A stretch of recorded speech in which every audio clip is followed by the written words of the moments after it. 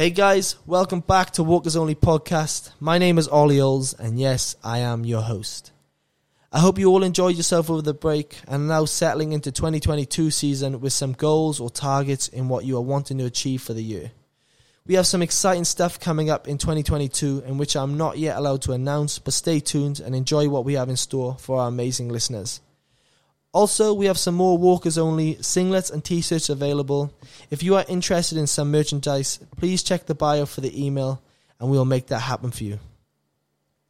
My guest is one of the most inspiring humans that I've met.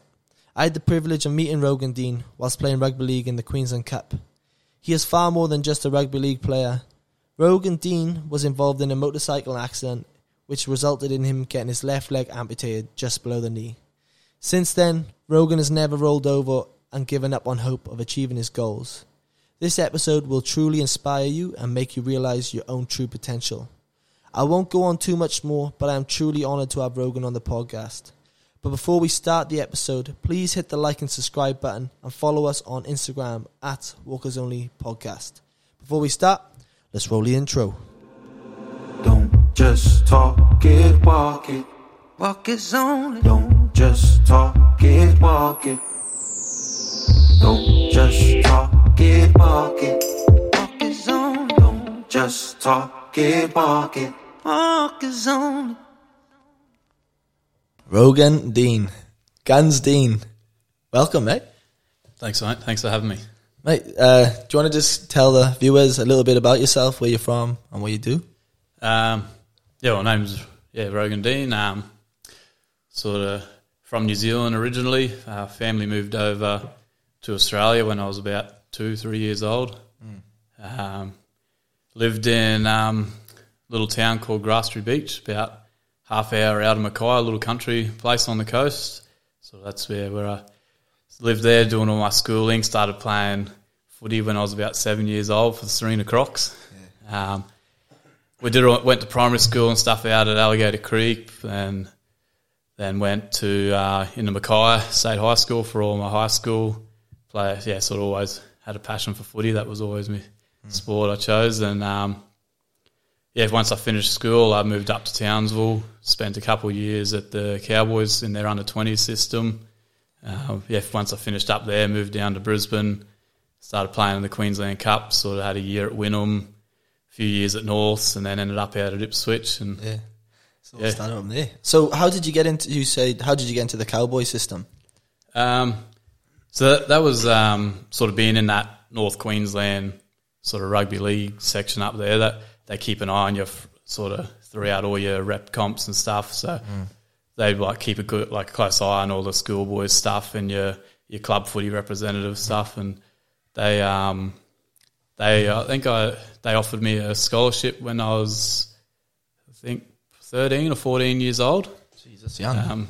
And that's like a scholarship until you're 17. So they'll look after all your footy. They pay for all your representative costs and stuff like that. And then every couple times a year, usually on the school holidays, you go on to 10 scholarship camps where they take you up to Townsville and you spend a week up there training, going through all the yeah. What did you always want to play footy, or was that something that kind of you just gifted with and kind of got scouted at a young age and it was the thing to do? I was a shit of a kid when I was younger. You haven't changed. I was a shit of a kid. I had a bit of a temper and used to carry on a bit. And I think their mum and dad said that enough's enough. You got to play a team sport and start doing something to sort of put your aggression into. And mum and dad sort of being from New Zealand, they're mad rugby union fans, and so they'd always be watching footy or rugby union. And so I picked rugby league because in Mackay there wasn't really, they had a rugby union comp, but it was it's not a very big comp. It's more rugby league. So that's why I chose rugby league. And so they took me down to Serena Crocs the next week, and I signed up for my first year of footy. Yeah, that's pretty cool. I don't want to go too far ahead, but I've got a funny story about you, mate. I wanted to save it, but so as you know, I used to live with Aaron Watson, and when we just started doing pre-season with you, and obviously, you're known for being Guns Dean. I don't believe it. I think you're soft, but So one day we come home one day and he like bought like cartons of chocolate milkshake, like the big milk cartons.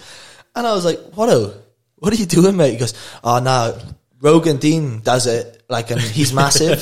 So I'm going to start sculling chocolate milkshakes. I was like, oh wow.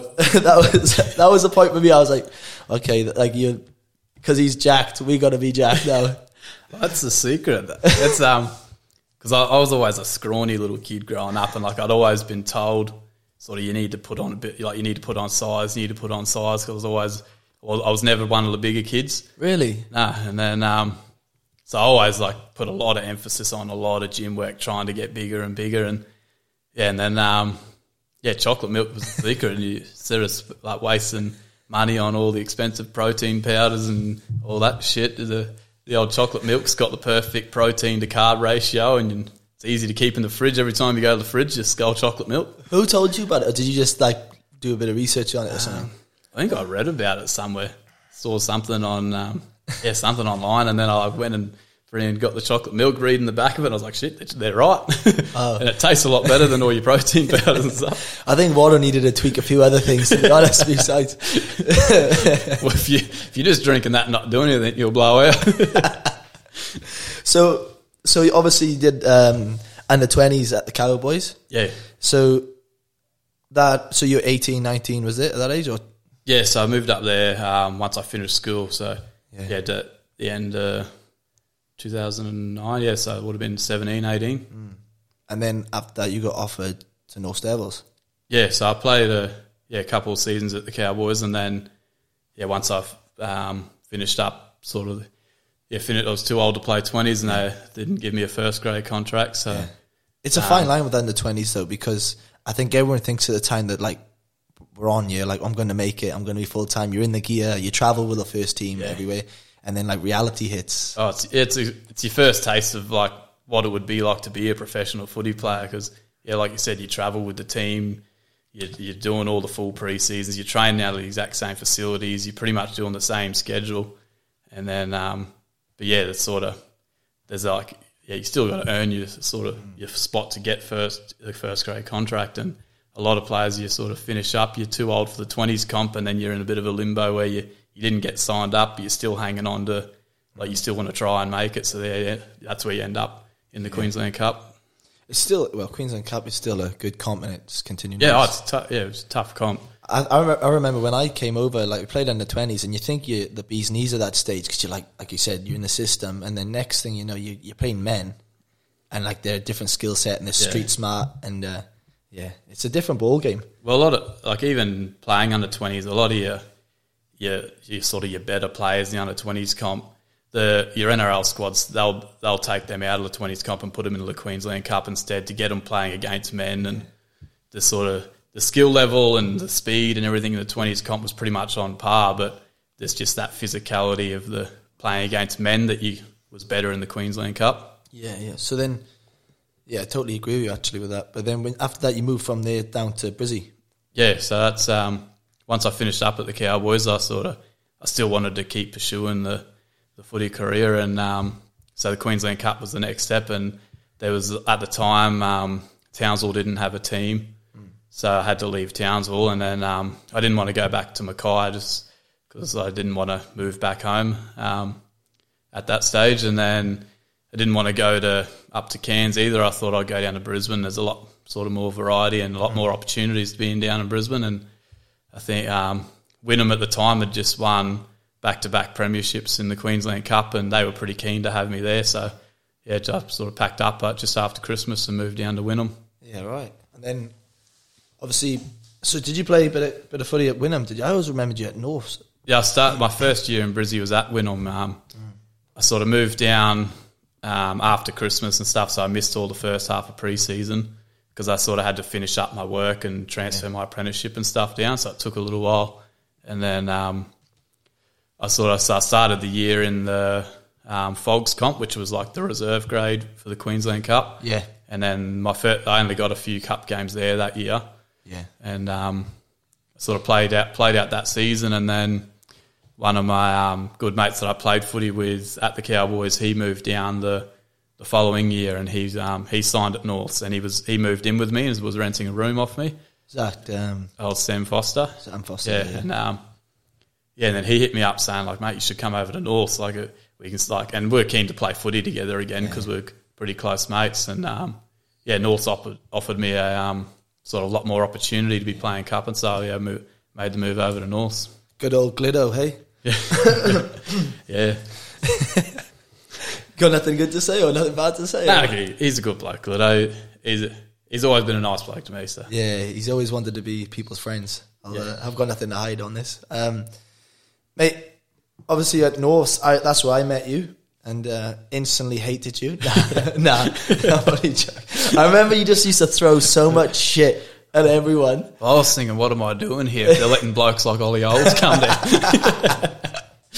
They were desperate, mate. It was a salvos there. But another funny story was, I remember this one time, I don't know if I heard of it or what, but Dylan Smith. Big deal. Big deal. He signed a contract there and he walked out and he was like, "Oh, well, boys, the money's gone. I'm a franchise player." You know this. And you came in, you were like, more like a French fry. Well,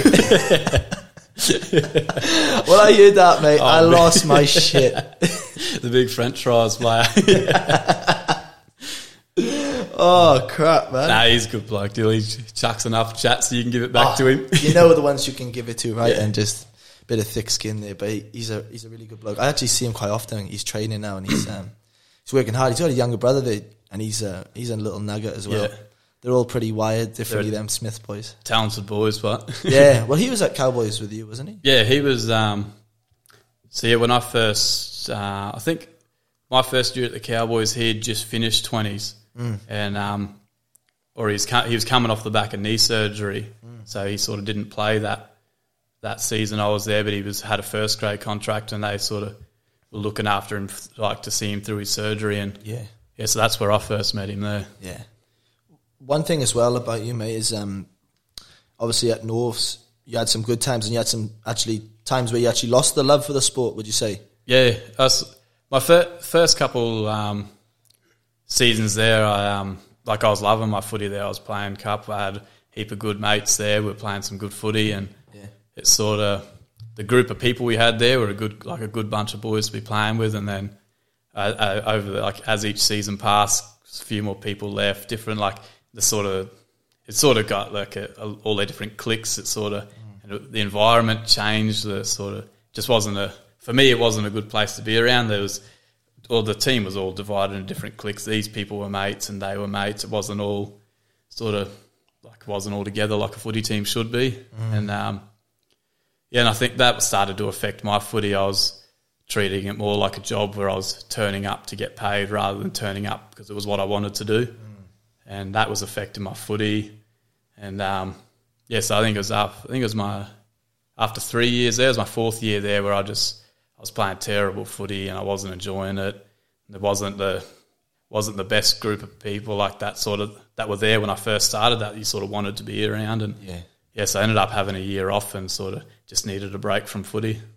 And then you had some time off, and your day job is fitter in Turner. Yeah, got that right. Fitter in Turner in West End, and it takes a lot of balls, man, because for doing something your whole life, your career as in sports-wise, to have to decide, I just want to have a year off at a young age. What are you, 20? Were you 25 at the time? Yeah, it would have been 25. For a lot of people, man, that's their make or break year if you haven't made it at 20s. And you kind of just, it takes a lot of balls, man. And it's a lot of identity involved with playing footy and, be around the Credence and Cup boys and stuff. And how did you find that year off? Was it the best thing you did, or was it a bit of a test at the start? I think in the long run, I think it was the right thing to do. But like you said, you struggle with the whole identity crisis at the start because your whole life, I know I was always a footy player first, and then fitter and Turner to pay the bills. But and everyone else, everyone knows you as Rogan Dean, the footy player, and then and then when you sort of, I took that year off, and every single person you bump into is like, why aren't you playing? Why aren't you playing? Because like everyone knew that footy was what I wanted to do, but I was at that stage where I sort of losing the love for the sport and playing for the wrong reasons, and it started to affect my footy. And so in the long run, taking that year off was the best thing for my football. Yeah, kind of rejuvenated you then, and then yeah, you come across good old Ipswich Jets. Yeah, because that was because in that year off, the Serena Crocs, my junior club, they were struggling that year and sort of weren't really getting to like many good results and stuff, and sort of being a club that I'm like still got like a lot of sort of love for, because that's sort of where it all started.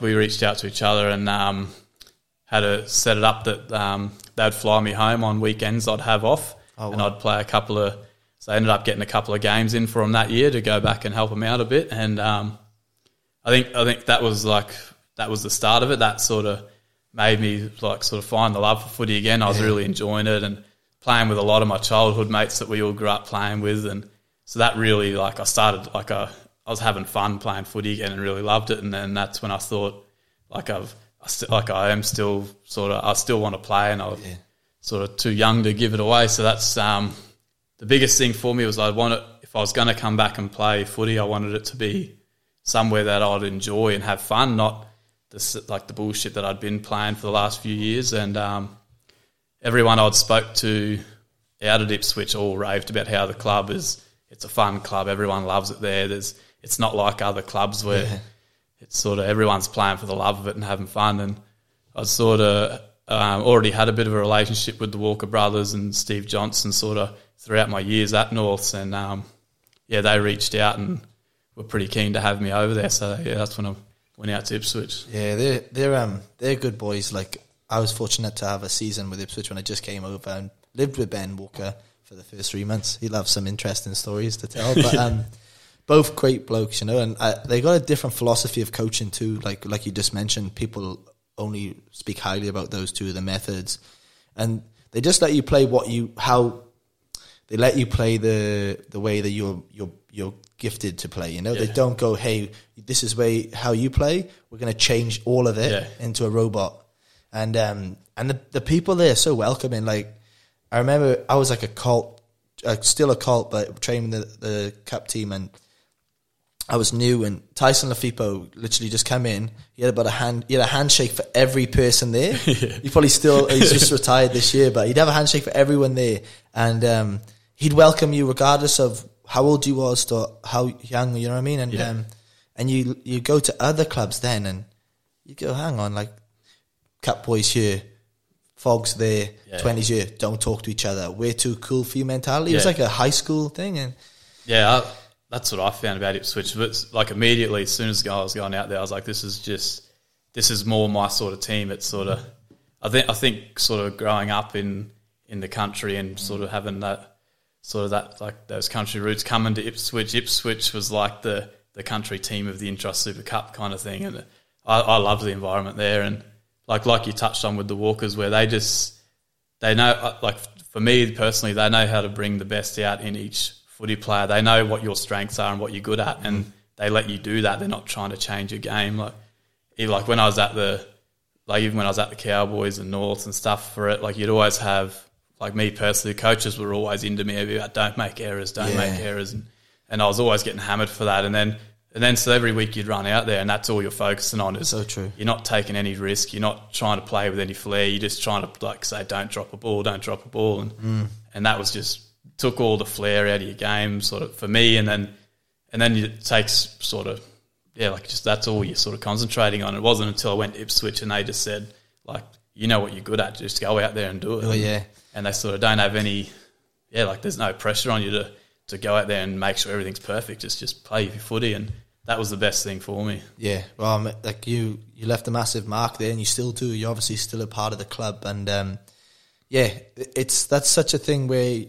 growing up you play footy because you love it, or any type of sport because you love it. But then when you get to the higher grades, it becomes like the love goes because it's so intensified. Of you've got to play a certain way and win. Obviously, win's the key, but like you just touched on. But then obviously with Ben and Shane, they just, like you said, they probably just say, what 3 things are you good at? all right, go out there. Yeah. Like, and that'll be it. It wouldn't be like you have to get the X, Y, and Z to play off this. And very grateful for them, and still in contact with Ben a lot. And I know you are with the boys. And Jono was a guy who got me over here. He probably regrets it now, but but yeah, mate. So obviously, when did you finish up? 2020. 2020. So I played 2019 there, and that was like probably one of my best seasons I'd played. Yeah. Sort of, and then we went into 2020. We just finished pre-season. We'd played our trials. We got to round one. Yeah. We finished round one, and then that's when all the COVID shit come in, and they ended up cancelling that season. That's right. Yeah. And so yeah, in that season, like because footy had been cancelled, and I sort of I'd just set some other goals to do in the meantime until footy was back on. I wanted to try and do an Ironman and stuff like that. So I was getting into it. I was doing a lot of running and cycling and trying. I was trying to pepper you for one bit to come train me. I was trying to work on swimming. That was because like the How run. hard is it? I thought I'd run a marathon before. I'd done a couple of 100k rides. Like the running and the cycling wasn't too bad for me, but swimming was just terrible. Like You're a block, mate. I'm not very buoyant. I'm like dragging through the water. It's like Arse just go like this. gasping for air the whole time. But that was one of my goals. So that's sort of what I was doing in that year off, and then obviously having your weekends spare to do a lot of sort of other stuff. I was ended up going for a motorbike ride with one of my other good mates who just bought a Harley, and the bloke I was living with at the time, because I'd moved out of my house like 2 weeks prior to it to start renovating, and also I just gutted the whole house. I was living with a mate from work, and he had a Harley as well that was just sitting in the shed and barely gets ridden. And Mizzy, my mate, had just bought a new one, and then so we're like, oh, we'll take the Harleys out and we go for a ride. And ended up having an accident that day, which has sort of brought me to where I am now. It's sort of ended my footy career. So 2020 was when I finished up. So obviously you're happy to talk about the accident. So how did it happen? You were on your bike. Yeah, we so it was a bit of a spontaneous thing. Mizzy had ridden his Harley over because he wanted to show me his new bike, and we were sitting out in front of my mate's place, and then my mate's like, "Oh, you should grab my Harley and you can go for a ride." And I've ridden motorbikes since I was a little kid, so I was like, and I'd only recently just sold my bike prior to that. And, did you get robbed? Got robbed, but sold it, but got it stolen at the same time. But what the heck? But yeah, so sorry, we jumped on. I jumped on my mate's Harley, and we sort of went from. So I was living in Paddington. We went from Paddington out to Sandgate, out to Redcliffe, just going for a bit of a sort of Sunday ride, and then we're heading back to my place at around lunchtime. We were going to head back, and we're going to go to the pub and watch the UFC and just have a cruisy day. And we're about probably 5 minutes from home, and I was coming along Sandgate Road. It's like a double lane road, and there was a guy came off one of the side streets, and he wanted to cut across both lanes and head the other direction, and I was sort of riding down the inside lane, and I saw him out of the corner of my eye. He sort of pulled up to the intersection, and he stopped, and I was like, oh, like he's seen me and he's given way. And then right as I was just riding past him, he must have said he spotted a gap and wanted to cut through traffic, and he just accelerated out and T-boned me on the bike, and he sort of hit me right on the left side, and right where he hit me was right on my left leg, and it sort of pinned that between the car and the bike, and then sort of, obviously with the inertia of me flying up over it all, it sort of, ripped my left foot off. Shit. So literally it was off? Yeah, it was sort of hanging on by a bit of skin. It had crushed it all, and sort of. Mate, that's crazy, man. Like, obviously we've already talked about it off here, but like, that's a crazy accident, and I know it's been a year since then now, right? Yeah, it's been about 13, 14 months now. Yeah, wow, man. It's I'm pretty speechless on the subject, because it's how like, obviously I think you said at the time there was an ambulance or a woman on the way to work. Yeah, so I was, like it. Yeah, in one way I was extremely unlucky, but then lucky at the same time. I sort of Because, old mate, like, just coming out of nowhere, he's hit me, and it's all happened so fast. So I've just gone cartwheeling through the air and sort of... And when I finally stopped and, like, I was laying on the bitumen, the first thing I noticed was just I had a bit of gravel rash on my arms and stuff, and I was like I thought to myself, shit, like, I got out of that pretty lucky, and I've gone to stand up, and then when I've gone to put that left leg down, it's just given way, and I've looked down and noticed that that whole, like, my foot and everything had just been ripped off, and I just sat back on my ass. I didn't really know, like, I was like thinking, shit, what am I going to do here? Yeah. And the car behind me that saw it all was a paramedic on her way to work. So, like, I was lucky that she was straight over, had the whole scene under control, had the ambulance coming, kept me calm throughout the whole thing. So, like, I was lucky that there was a paramedic in the car behind me. Jeez. Mate, obviously, like, it could have been a lot worse as well, right? Even though, like, the situation, it was bad, it could have been, like, that's how I try and see it, and I'm sure you definitely look at it like that as well. Yeah, 100%. Like, it's sort of, it was a bad accident, but like you said, it could have been a lot worse. I sort of, where he hit me, I ended up sort of cartwheeling across the road, and I landed on, like, a medium strip up the middle, and if I'd gone another metre over, then I would have got hit by him and then hit by oncoming traffic too. Holy so, like, crap. Like you said, it could have been a lot worse. I'm still here. So. Very lucky, mate. But then from there, straight to hospital, in for surgeries and... Yeah, so, the ambulance came and sort of loaded me up, and then they'd rushed me straight to the RBWH. And that's when I was rushed in for, like, emergency surgery. And that was just... the first surgery was just to go in and obviously tidy up all the wounded area, sort of... sort of do what they could. Before going into surgery, they told me, like, look, there's probably like a 1% chance of saving your foot. Like, it's not looking good.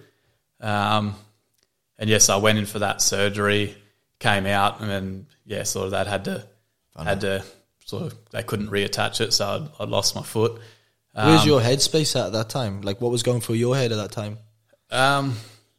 At that time, I just wanted, like, it was more about just fix it, kind of. Like, I was a lot was going on. So, like, then I was just thinking, like, just fix it was all I was thinking. After seeing it all at the road, and that, it was a pretty gruesome looking thing, and that was all I was thinking, was like, just get me to the hospital and fix this. I sort of woke up from that surgery, and that's where they had the surgeons that, and then they said, look, like, there was no chance of being able to save your foot. They'd tidied up all the wound, and sort of they'd left it open at that stage because it was sort of just above the ankle where they ended up having to cut it off. Right. And then they sort of brought me out of that surgery, waited for me to come to, and that's where they gave me the option to I could leave it at that length, and they could go in and they could try and sort of skin graft and formalise the bottom of the leg, and then that way I'd only have to have a prosthetic foot. And they said, in terms of looking normal and stuff, like, you wouldn't really be able to notice it too much. But they said you'll never be able to run on it, you won't be able to lift weights on it, like you'll be able to walk, and that's about it, kind of thing. That's not going to work for you, man. Yeah, and then so they said, or option 2 is you can go in, like, you go back in and we'll like cut more of your leg off, and we'll take it to about mid-shin. That'll mean you have to have a full prosthetic leg, but that'll open up all your options to be able to run and sort of do everything. Pretty much everything I could do before the accident, I'd still be able to do. So it was a no-brainer for me. I just said, like, I'm not going to live a life where all I can do is walk around. So I said, I'll go back in and cut more off. Geez, even though it's for you to say, just cut it off. That's a like. At the same time, I'd be like, fucking hell, like. Yeah. Obviously, that's me going fucking hell, but obviously you're just... Well, I think at that stage it was like, what do you want to do? Do you want to live a life where you're going to look as close to normal, but you're not going to be able to do anything? Or do you want to have a bit of a... Like, it'll stand out and you won't be normal like everybody else, but you'll still be able to do everything else? So to me, it was like, I'd rather live a full life than look normal, so... Yeah. Oh, man, and... I know you, and we've spoken about this before, but, like, with all this happening, you're the type of bloke where, like, I know out of anyone, it wouldn't have mentally affected you. You're already. I bet as soon as you come out of a theatre, you're already thinking, all right, what can I do? You're already setting ideas at what I can do next, and I bet you had some really good support around you at the time. Yeah, I was lucky that like I've got a lot of great friends and a great like sort of family, and my like the circle around me was like full of beautiful, great people, which definitely helped. I had support rolling in from everywhere, and a lot of good people around me that like for the early stages, which definitely helped keep your mind sort of kept you occupied, didn't give you time to sit there and dwell on it and all that sort of stuff. I had to wait 2 days before I could go in for the second surgery to cut more of my leg off. And then, I've like sort of waited those 2 days, went back in, had that done. And then, still had all the family and friends and stuff around me, but then like that was in the middle of all the COVID stuff as well. Yeah. And just after that second surgery, they had another outbreak in Brisbane, and they shut pretty much all the visiting rights to the hospital down. The hospital itself went into a lockdown, so there was no visitors, no nothing, and so then that was probably the toughest stage of the whole thing. I was stuck up in hospital by myself, so I wasn't allowed any friends or family, and I was struggling to sleep and stuff because you're in pain as well, obviously. Yeah, the pain was through the roof. We haven't even touched on the pain. But mate. Yeah, the pain was like it was on another level. Like at that stage, is that regardless of as much drugs that they could give you at the time to kind of suppress, or you're against the drug? No, they've got. I've got this weird thing where then they can't really describe it, where the pain like meds and that weren't really working on me. Like even going back to the accident date, like it was. When I was waiting for the ambulance and stuff, the pain was just through the roof. And when the ambulance got there, the first thing I was yelling for was like, "Can you like just get me in the ambulance and give me some pain relief? Like, let's get to the hospital." And they gave me one of the green whistles, and the guy was like, "Just suck on that, you'll be right." And I was like, sucking that, and like it was doing nothing. And really, and they sort of had to take their time a bit and sort of put the neck brace on, and I was just wanted to get in the ambulance. And I was like, I'll get up and hop in, like let's just go. And they're like saying, "No, mate, stay still." Like put the neck brace and stuff on, and so I was taking a little while, and the green whistle was just not doing anything. And then sort of went through the whole ambulance ride and stuff, and the pain was through the roof. And when I was waiting to go into surgery, I was sitting in the theatre room waiting, and I was even asking the nurses there, like, "Can I have some pain relief?" Because it's like it's been a while now, and like nothing's working. And even the nurse there said to me, like, "We've already given you like way more than we should be giving anybody." And like you'd be ODing on it. They said like you've had enough ketamine and stuff to put 50 men to sleep. They said, and it's not doing anything. And what the heck? So you must have just some weird tolerance to that. I don't. Even the doctors are saying like, we just don't know. It's sort of. So when you come out of surgery and stuff, was the pain? It was crazy. So when I went into that surgery, they put a nerve block in the back of my knee, which is that sort of. It's like it drip feeds a bit of that's right, anesthetic in the nerves, and it's supposed to kill all the feeling below the knee. And along with that, I also had a drip with ketamine that was.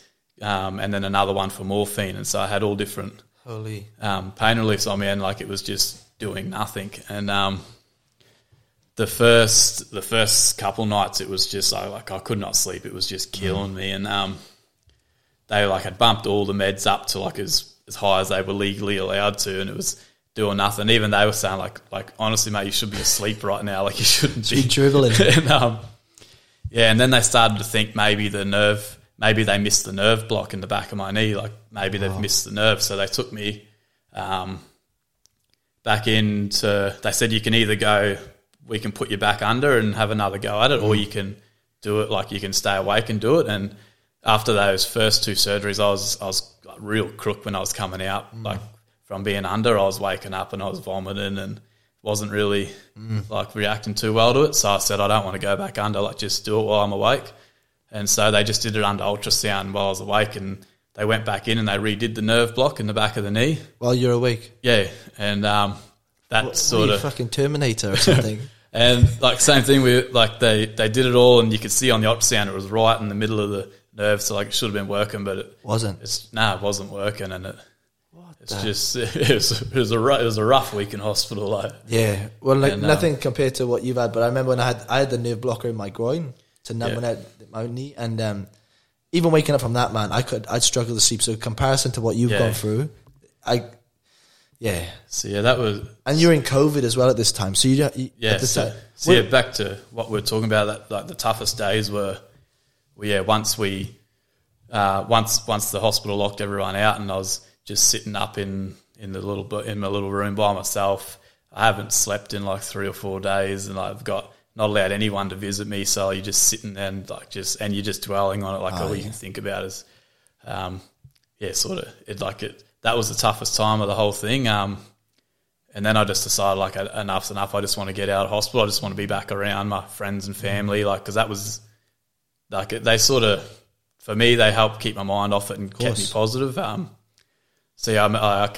first thing, after that, I just said, what have I got to do to be able to get out of here? And they said, like, because at the time I had there was like a vacuum seal on the bottom of my leg, so that would because it was still bleeding and stuff, so that would take away the blood. Had like a catheter sort of in for like going to the toilet and stuff, and then I had all the pain meds and different drips and stuff hooked up to me, one for antibiotics, a couple for pain relief, and the nerve block as well on the back of my knee. I had all these machines hooked up to me, and they said, well, for starters, you have to be off all the machines.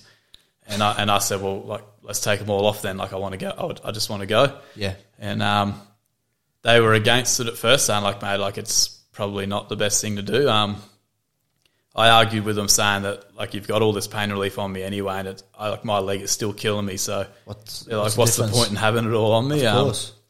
So they come in and made a plan that they each day they would reduce it a bit. So the first day they came in and they took out the ketamine and the morphine and stuff like that, but they left the nerve block in the back of my knee, and they said, so we'll take these two out first, and then we'll monitor it over the night, and then we'll come back in and we'll make a decision what we're going to do next. And then the next day they come in and nothing had changed. The pain was still the same. So I said, let's do the nerve block as well. So they took the nerve block out, they took the catheter out, took all the rest of the machines off me, and then they said, we'll give you a couple of hours to be able to pass urine by yourself, otherwise the catheter's got to go back in. So I was just in there sculling water, and within an hour I was peeing, so I was pretty stoked about that. Yeah. Then that's crazy.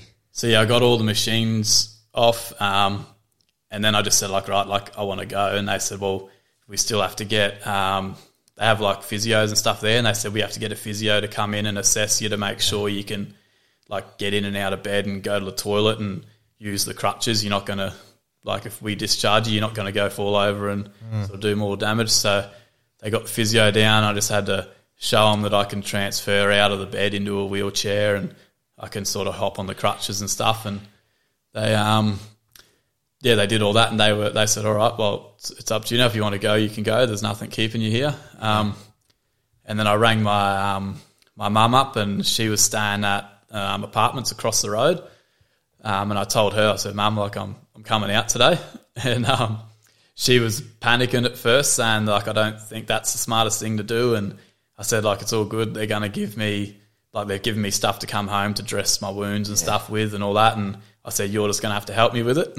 Shit. And Mum was a bit she was a bit like, I don't, like, sort of, a bit nervous about doing it all. And I just said, like, you've done, like, you've been doing that sort of, like, first aid and stuff for years. Like, it's sort of, it's nothing different. It's just a wound on the end of my leg. You can help me dress it. I said, I'm not spending another night in this hospital. I sort of got the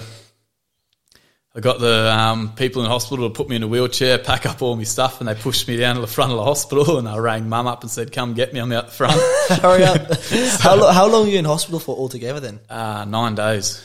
I was in there. Is that all? Yeah. I know that's long for most people, but for what you've gone through, 9 days is jack shit. It's 9 days too long. Yeah, I know what you're on about when there's no family around and friends around, and I can definitely relate to you when you get that head noise when you're on your own. It can go to some dark places as well, and you can look at the worst instead of. It's hard to stay positive in those situations. But one thing I've always known with you, Rogues, is like, your mindset, man, is one of a kind. Like, I don't think I met someone like face to face that has got a driven mindset like you. Even when I found out about the accident, I was speaking to someone and I was like, that won't stop this guy. Like, this guy is on to big things regardless. Whatever he does, he'll do it with 100%. That's how I've always met you. So, like, I never wanted upon anyone, but I knew if anyone's going to survive it would be you. Yeah, cheers for that.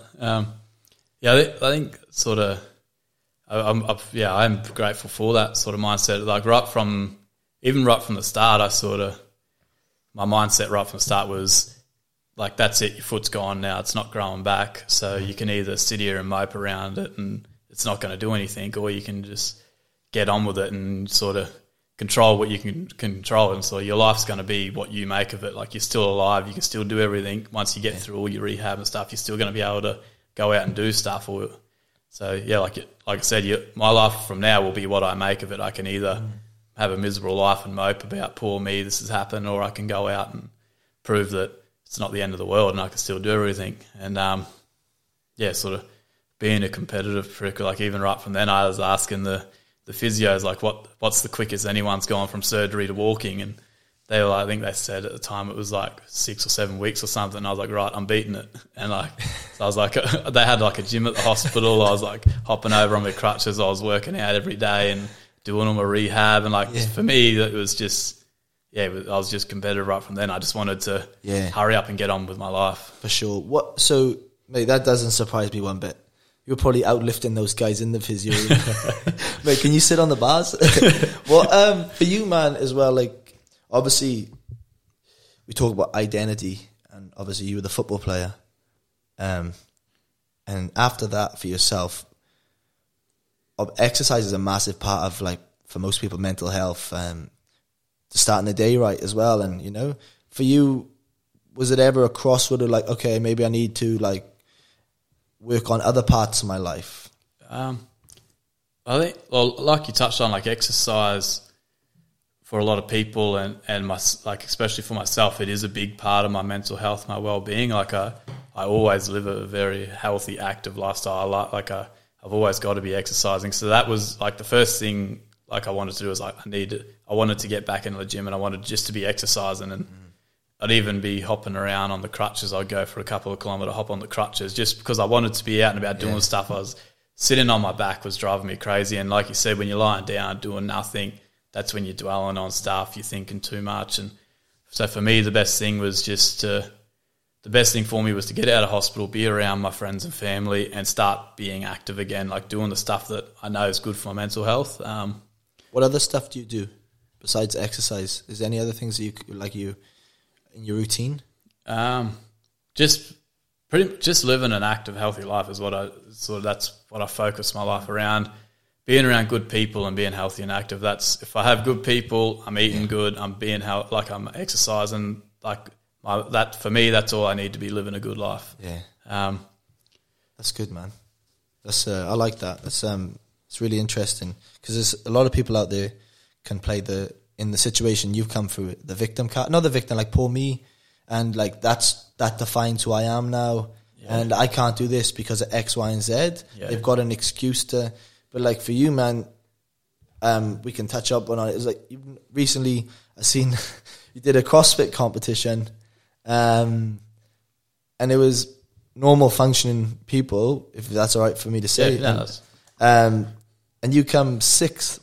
Is it 6 out of like 60 something people? That was in like a teams event. So there was on that particular occasion we were doing a teams event. There was a team, we were in teams of 4, and I think there was 60 something teams, and it's a fully able competition. So I think we finished. I think it was 6th or 8th or something. We finished anyway out of like 60 something teams, and so that's sort of. Because that's like one of the biggest things, sort of where I'm at the moment, is I don't want this injury to be a setback or it to define me. I want to prove that it hasn't affected me, and I'm still able to go out there and compete against fully able people and do the best sort of that I can. Well, 100%. Well, I seen that you did. It was like over 100 kilos on the bar, clean and jerk. Where were the moments for you where you were like, I can still do this? Like, obviously you've got what's the prosthetic leg? Yeah, prosthetic leg. How do you clean? How do you go about cleaning, like bending and? Like my biggest thing, like straight after the accident, I thought like I need to be playing sports and I need to be competing, because like a big part of sort of who I am is I need to be competing and stuff. I've got a competitive edge that sort of like I just need to be doing something. And obviously from the accident, I can't play rugby league anymore. Like you could play in sort of, they have competitions for people with prosthetics and stuff, but I want to be competing against able people and competing at high levels, because that's sort of where they sort of get the most satisfaction out of it. So I couldn't play rugby league because it's sort of, you lose that sort of agility, and then they wouldn't register you anyway because you got a prosthetic leg now. And you still out sprint half of the team. But so yeah, the first thing was starting to look at like, all right, what sports can I do now where I can still compete against fully able people and not just like participate, but still be competitive. And so you went to the hardest sport, CrossFit. Well, CrossFit, like it's a tough sport, but there's nothing in there that I looked at and thought I can't do because of my prosthetic leg. Box jumps, everything, we're fine. Yeah, so I'm at the moment I'm doing every exercise you've ever seen in a CrossFit competition. I'm still able to do on a prosthetic leg. There's different sort of had to work around sort of mobility issues and adapt different techniques, but I can still do every exercise through different techniques and stuff. Like a lot of the Olympic lifting, like your cleaning and jerking and stuff, like I don't quite have the ankle. Well, I've got no ankle mobility in that left leg and stuff anymore, so I catch in a lot of a higher position now. I sort of just have to adapt a technique, sort of to suit. So like it just means I have to pull the bar higher to get under it rather than dipping under it and stuff. But I'm still able to do it all. So mate, it's so inspiring. Honest to God, like there's people out there who'd be listening to this now and going like, what's my excuse? Like I'm fully able, and this guy's hit like one of the hardest adversities you can come across, and you're still standing there fighting it all, and it just says a lot about you, Rogues. Honestly, like it's honor to be not just you on this, but your friend as well, mate. Like, thanks, man. I appreciate it. And generally I do mean that. And with that as well, mate, like we haven't touched on it a lot, is how does it go? We've spoke about it off air. How do you go with like nerve pain now, and like the feel of the foot's still there but it's not there? Yeah. So in the early stages, like it's crazy, the nerve pain. Like I didn't really fully understand it until I was actually going through it. But in the early stages, the pain was like through the roof, and it was through the roof 24/7. Like you just did not get a break from it, and like it's sort of, I can still feel all that foot and everything, like it's still there. Like in my mind, I can still move it all. It feels like it's moving. Because I can still move all the calf muscles and stuff, but it's just, there's no foot there anymore. But all those, all your nerves that run to that foot are all still there, but they've all been cut and sort of damaged. And so now the brain sort of, because it's sort of the way it got explained to me from the surgeon is it's pretty much like a big sort of electrical circuit, and all those nerves are continuously computing information to the brain. So it's sending out signals, and it's sort of goes down the foot and comes back, and it's sort of,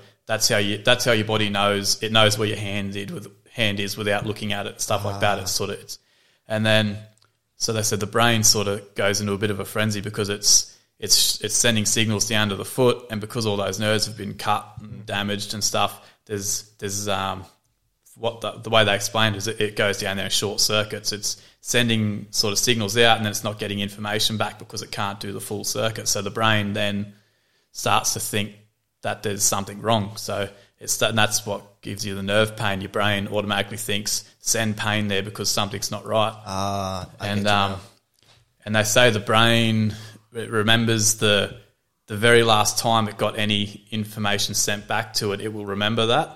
So that would have been the accident. So it was the accident, the getting crushed and like ripped off. That was the last time it had any sort of information computed back to the brain. So that's what it keeps remembering. So it sends that signal all the time, thinking something's happening. Right. So yeah, for the first few months, my foot just, and it's like, because you can still feel the whole foot, but it feels like it's really being crushed, and there's a lot of pressure in it. and it's burning. Like for me, it was burning. Like it forever felt like my foot was being held over a fire. Fuck. And were you on anything for it? Or, Yeah, like, obviously you're med. You don't. well, when they discharged me, they gave me heaps of like stacks of pain medication, all different sorts of like medication and nerve medication, all that sort of stuff. But like honestly, the only thing it was doing was helping me sleep at night. Yeah, right. I'd take all the meds and it would be enough to make me a bit drowsy to go to sleep, but it wasn't doing anything for the pain. Have you ever tried CBD oil or anything like that? Yeah, well, one of my mates got me the CBD oil, and I was trying that as well. And I think, if anything, that was just aiding my sleep as well, because I'd take it all sort of at night, trying to get me through, so I could get a couple of hours sleep in. 100%. I got it, and it's helpful for sleep and general pain, but obviously nerve pain. I was interested to see what it does. Yeah, I was doing, and like one of the techniques they give you, they get you to do the mirror therapy, and it's about tricking your brain. You put a mirror like down between your legs, and it reflects your right leg, and it makes it look like it's on your left leg. So when you look down, it looks like you got 2 feet. Oh wow! And while you're doing that, you got to move in your brain, because you can still feel that foot. And they say with your like do circles with your feet and stuff like that, and look at the mirror.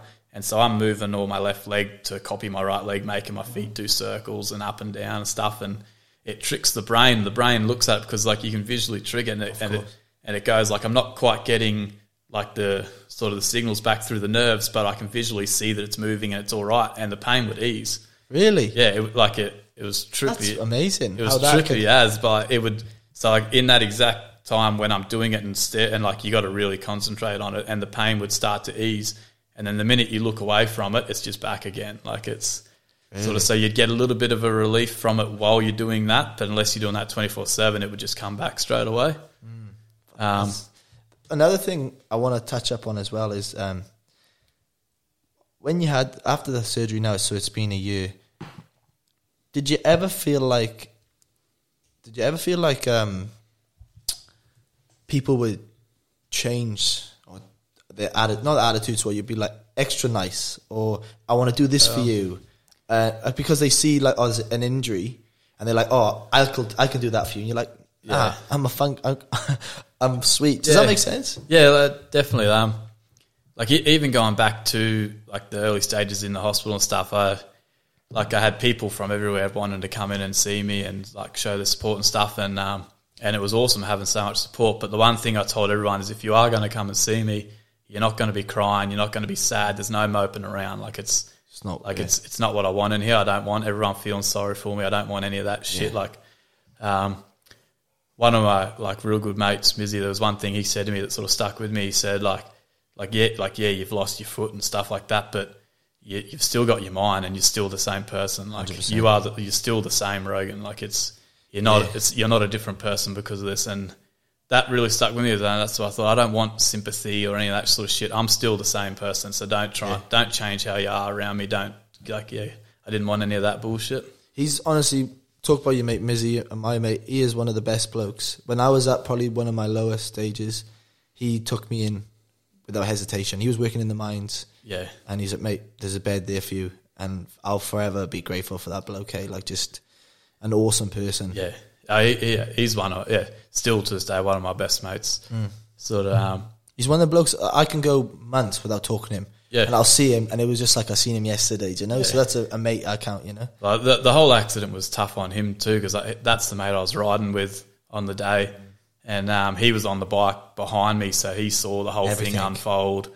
He was there at the site, like he saw all my leg all sort of stuffed up. And like even talking to him after, because a big thing for me was I could see what hurt me more than the accident itself was seeing all my close friends and family, and seeing how much they were upset and hurting, and like that was more what I was worried about. Was like, fuck, like I want to make sure everyone else is all right, because like I'm actually in my like me personally, I'm thinking like I'm all right, I'm going to heal and I'm going to be sweet.